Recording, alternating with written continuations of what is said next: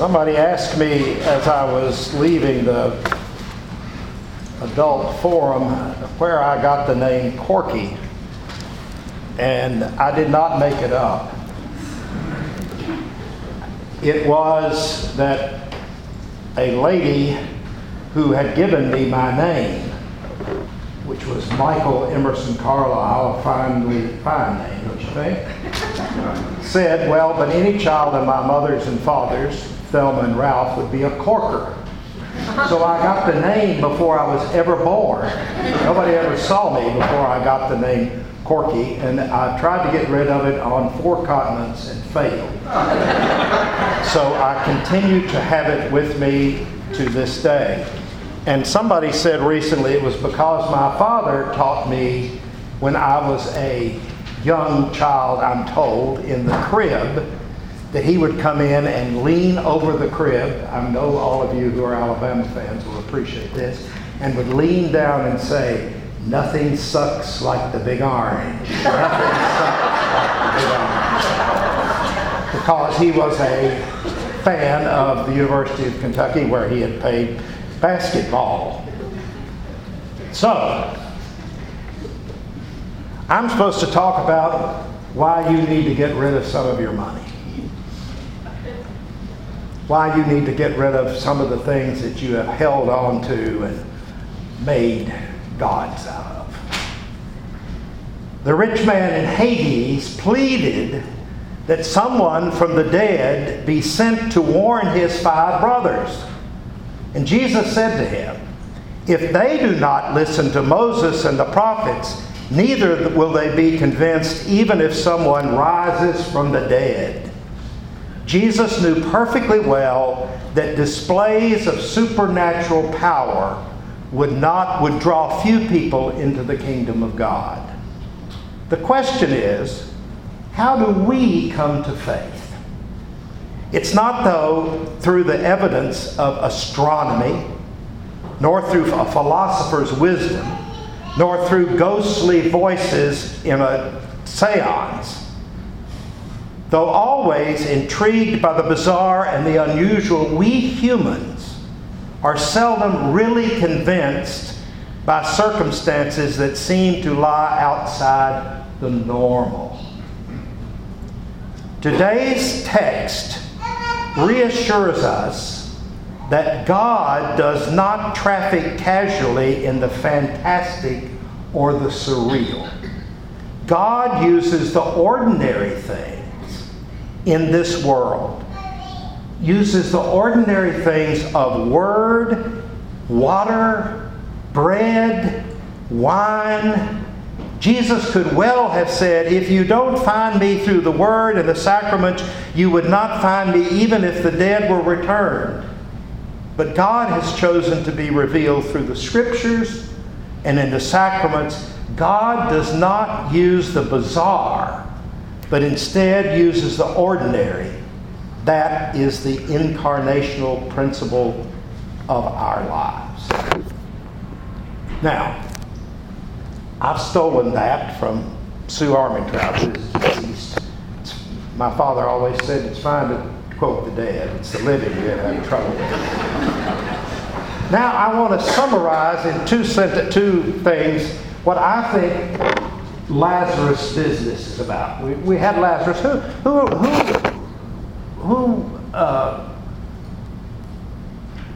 What's the word I want to use? Identifies with Lazarus in this reading. 2 people. Who identifies with the person who's unnamed? Dives, the one with a lot of money. Well, the rest of you don't. Did you listen to the... Should we read it again? It has to do with the fact that, there's this rich man who has everything, and then there's poor Lazarus who has nothing. And the rich man just kind of goes over and over Lazarus, and Lazarus is left there. So here are 2 sentences, a negative and a positive about this. Number 1, I'm going to hurt you. A life of affluence and luxury closes your ears to the Word of God. A life of affluence and luxury closes your eyes to the need of your neighbor. A life of luxury and affluence closes everything you have in the world.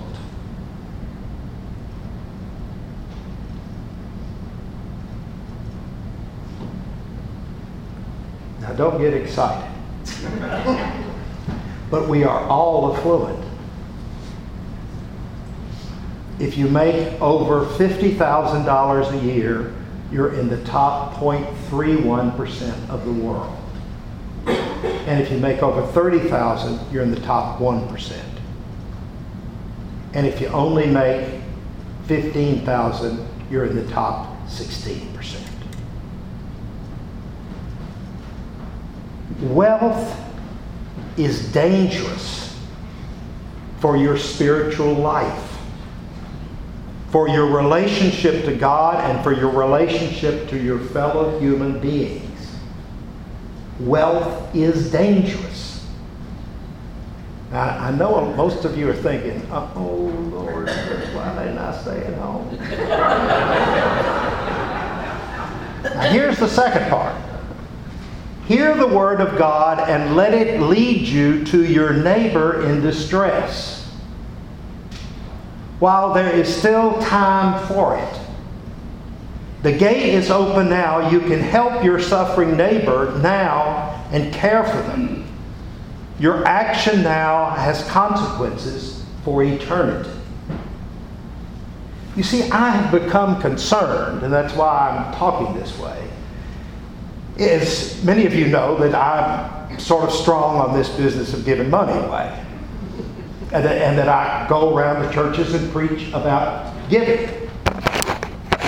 My problem has come that I understand that we have these beautiful lights, and you have this beautiful new addition, and you have the beautiful things around here, and you have a great new rector, and you have an organist that's fair to middling.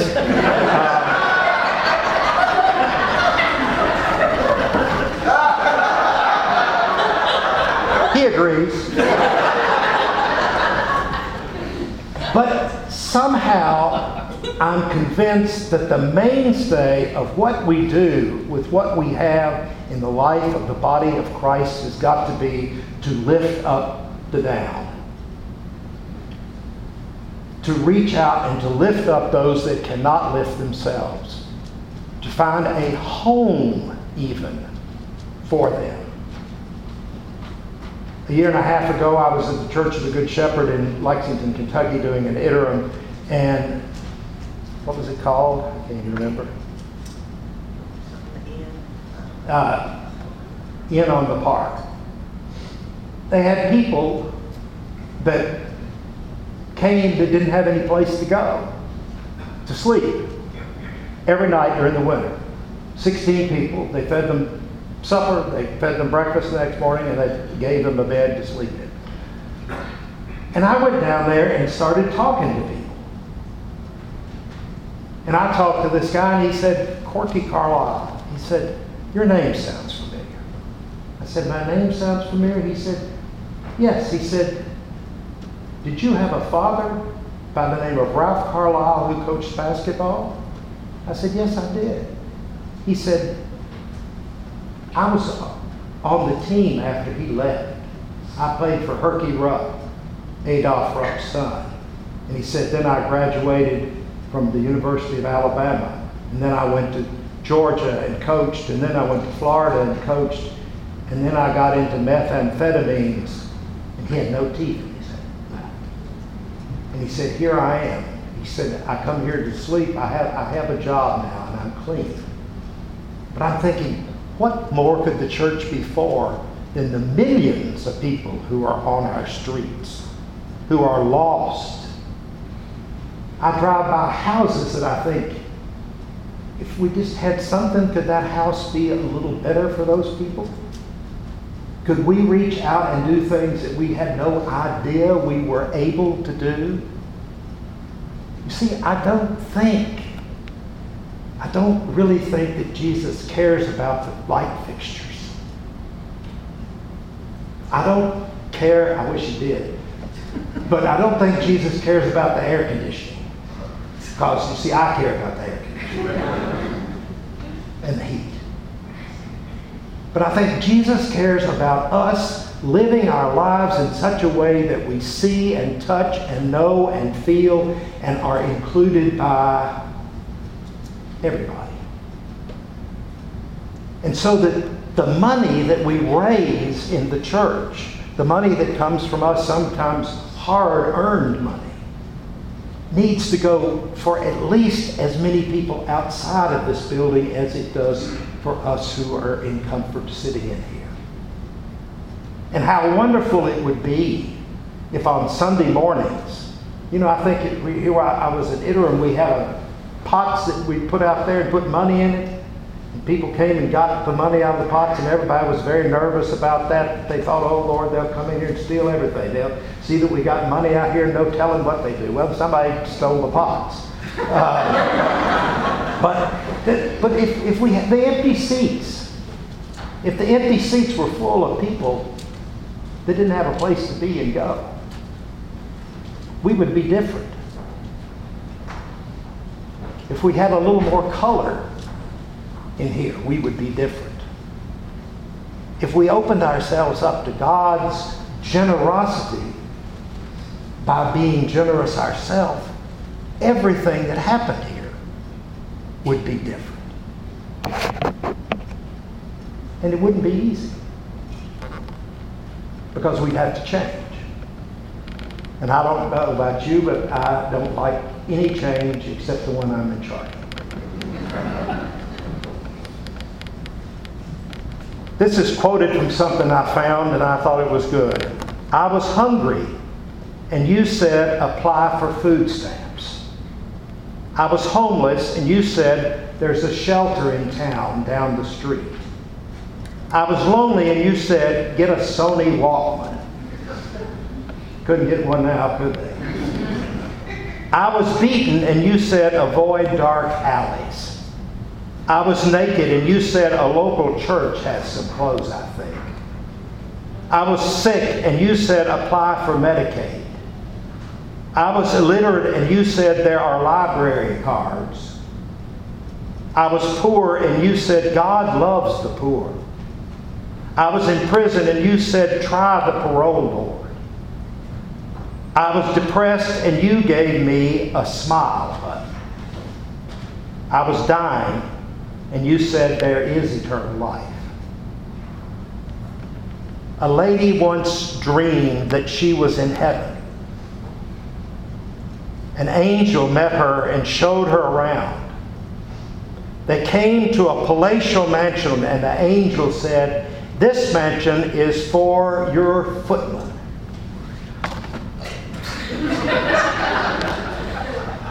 You were right, this thing was going to fall off. He said when you attach this to it, it tended to want to get away. But I'm doing this for somebody. Let's see, where was I? A palatial mansion, and the angel said, the mansion is for your coachman, your servant. What? For my servant? Asked the lady in surprise. Yes, replied the angel, for your servant. Shortly afterwards, they came on a little bitty cottage down the way, and the lady asked, and whom is this to belong? This cottage, says the angel, is to be your home. Impossible, said the lady, extremely indignant. But the angel said to her, your coachman, madam, sent us on enough materials to build a mansion. You have sent on only sufficient to build a cottage. You get that? What he gave was enough to build a mansion, but what she gave was only enough to build a cottage. The cottage will be your home forever. I am told that the lady was delighted when she awoke from the dream. So what are we going to do? What's going to happen? You all have had a great, gracious, wonderful pledge drive in the past. You've had a wonderful capital campaign. And I would like to challenge you to give at least 25% of what you gave to that capital campaign for the work of this church. Now, some of you may say, "Whew, I gave $50. I'm not talking about that. I'm talking about going after it. I'm talking about taking and looking and seeing what it is in your life that maybe you don't need anymore. Where are you on the scale of things that you can help St. John's be the place that is the place that loves each other the most? That's the place where the door is open. I want to be there. That's the place where they teach about heaven. I want to be there. If we carefully read the story in Luke, we will find that what appeared first to the statement of the chasm that exists between the rich man and Lazarus is not really a statement of fact about way of life. Rather, it's a statement of the reality about those of us who live on this side of the great chasm. Take that and read it again when you get home. Read what it says about us, we who are rich. See what it says about us.